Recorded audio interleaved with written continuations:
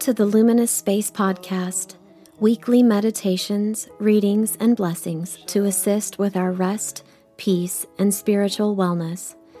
You can find out more at luminousanglican.com.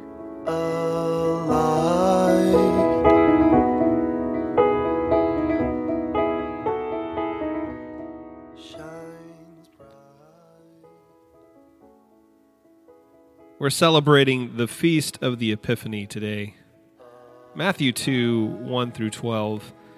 In the time of King Herod, after Jesus was born in Bethlehem of Judea, Magi from the east came to Jerusalem, asking, "Where is the child who was born the King of the Jews? For we observed his star and its rising, and we have come to pay him homage." When King Herod heard this, he was frightened, and all Jerusalem with him, and calling together all the chief priests and the scribes of the people, he inquired of them where the Messiah was to be born. They told him, "In Bethlehem of Judea, for so it has been written by the prophets. And you, Bethlehem, in the land of Judah, are by no means the least of the rulers of Judah. For from you shall come a ruler, who is the shepherd of my people Israel." Then Herod secretly called for the wise men and learned from them the exact time in which the star had appeared. Then he sent them to Bethlehem, saying, "Go and search diligently for the child, and when you come upon him, bring me word so that I may go and pay homage." When they heard that the king, they set out, and there ahead of them went the star. They had seen it at its rising, until it stopped over the place where the child was. When they saw the star had stopped, they were overwhelmed with joy. On entering the house, they saw the child with Mary, his mother, and they knelt down and paid him homage. Then, opening their treasure chest, they offered him gifts of gold, frankincense, and myrrh. And having been warned in a dream not to return to Herod, they left for their own country by another road. This is the gospel of our Lord. So today is the Feast of Epiphany. Although this has been a long time major feast for the church, only Matthew makes mention of this strange event that we call the Epiphany. An epiphany is a sudden intuitive perception of or insight into a reality or an essential meaning of something, usually initiated by something simple or commonplace. Everyone is searching for something. Epiphany helps us to define what many of us have difficulty articulating. Most are searching for peace. God is with us, even when it may not seem like it. Epiphanic moments are those times when quite suddenly something of great importance strikes us unexpectedly. At the Feast of the Epiphany, we commemorate the Word made flesh. All of the rumors, all the prophecies, centuries of hope, everything coming true. It may be healthy for us to realize that the Magi didn't continue to search for Christ after they found him, meaning there is no record of them convincing one another that this wasn't really who they were searching for. This Christ meant that God was with them in a way that has never happened before. Again, everything coming true. The search was over. Their journey had been completed. And because of this dream that had warned them to avoid Herod, they left by another way. Herod reveals that there will be threats ready to steal our peace and our hope. There are plenty of ways that this can happen. It's interesting to think that we can all feast on a steady diet of personalities and news sources and toxic feeds every day, but when someone that we maybe look up to or respect suggests something spiritually healthy that changes something or challenges our preference and our way of living, sometimes we turn into a kid who doesn't want to eat their vegetables. This year, I want to suggest a few things for us.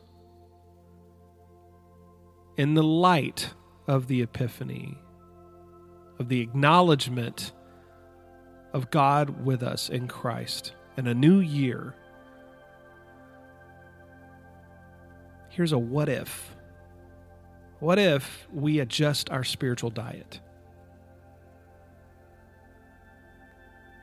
Our spiritual fasting, our feasting. What if we tend to what we take in? Mindfully. One sure and consistent way is the daily office. Maybe we can begin with 1 or 2 Psalms each week. What if we lean into the life and rhythm of our community at Luminous consistently? Spiritual health doesn't solely occur in isolation, but in communion with God and with one another.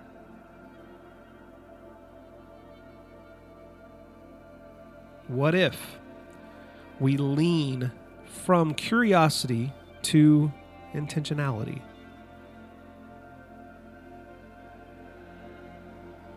Our parish has values of beauty, communion, and peace. When there's a course or a class that resonates, we can make an effort to be a part of that. Lean into something curious. We learn together. We're better together. We'll be a part of a conversation that is meant for spiritual health and growth. Also, if you would like to inquire about counseling or therapy, I am available to help assess the best way forward. We have several vetted recommendations available for you. I offer spiritual counsel, discipleship, and direction. I can also suggest others who do the same. We have several spiritual directors and counselors available within our parish.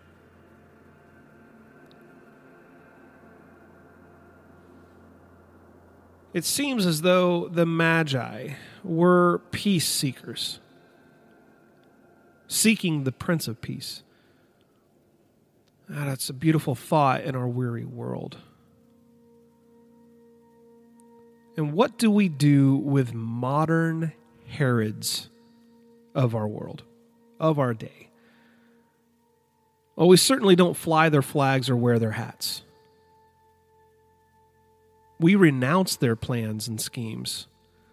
When the way of Christ is the focus of their threat, we don't just pray that we find a new way home. We encourage each other to know the way of truth and peace. For peace seekers are peacemakers.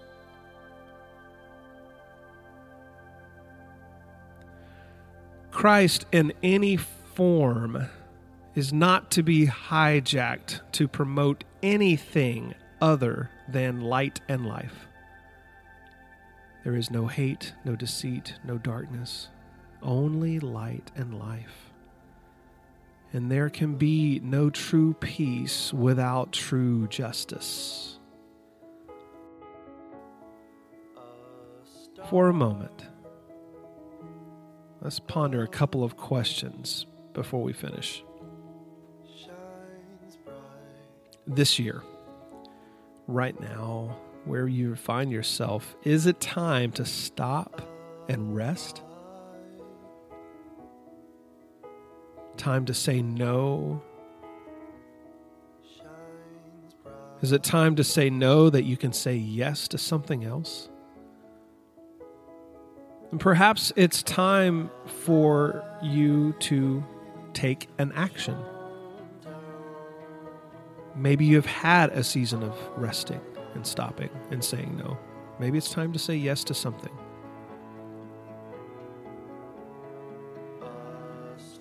What does spiritual health and peace look like for you this year?